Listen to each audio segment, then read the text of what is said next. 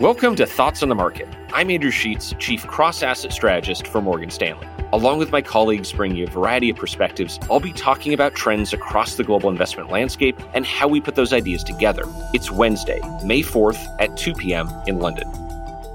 2022 is complicated. Cross-asset returns are unusually bad, and investors still face wide-ranging uncertainties, from how fast the Federal Reserve tightens, to whether Europe sees an energy crisis, to how China addresses COVID. But step back a bit, and the year is also kind of simple. Valuations were high, policy is tightening, and growth is slowing, and prices have fallen. Cheaper stocks are finally outperforming more expensive ones. Bond yields were very low and are finally rising. So what should investors do, given a complex set of challenges, but also signs of underlying rationality? This can be a good time to step back and look at what our rules-based indicators are saying. Let's start by focusing on what these indicators say about where we are in the cycle and what that means for an investment strategy. Our cycle indicator looks at a range of economic data and then tries to map this to historical patterns of cross-asset performance. Our indicator currently sees the data as significantly above average. We call this late cycle because historically readings that have been sharply above the average have often, but not always, occurred later in an economic expansion. This is not about predicting recession, but rather about thinking probabilistically. If the odds of a slowdown are rising, then it will affect cross-asset performance today, even if a recession ultimately doesn't materialize.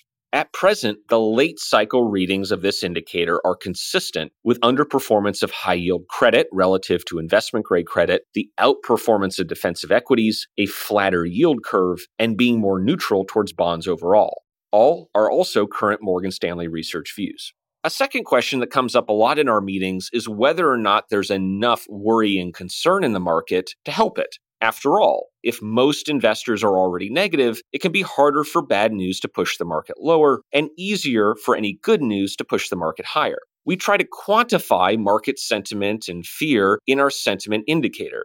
Our sentiment indicator works by trying to look at a wide variety of data, but also paying attention to not just its level, but the direction of sentiment. At the moment, sentiment is not extreme, and it's also not yet improving. Therefore, our indicator is still neutral.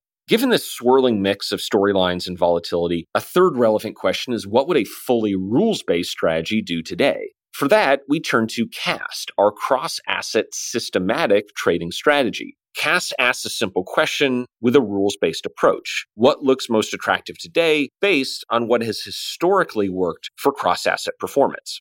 CAST is dialing back its market exposure, especially in commodities, where it has become more negative on copper, although it still likes energy. CAST expects the renminbi to weaken against the US dollar and Chinese interest rates to be lower relative to US rates. In stocks, it is positive on Japan and healthcare and negative on the NASDAQ and the Russell 2000. All of these align with current Morgan Stanley research, fundamental views, and forecasts.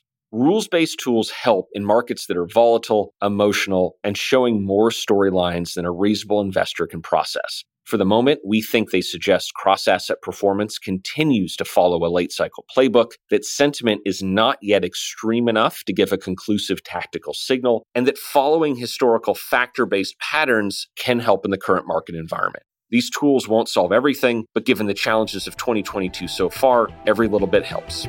Thanks for listening. Subscribe to Thoughts on the Market on Apple Podcasts or wherever you listen, and leave us a review. We'd love to hear from you. The preceding content is informational only and based on information available when created. It is not an offer or solicitation, nor is it tax or legal advice. It does not consider your financial circumstances and objectives and may not be suitable for you.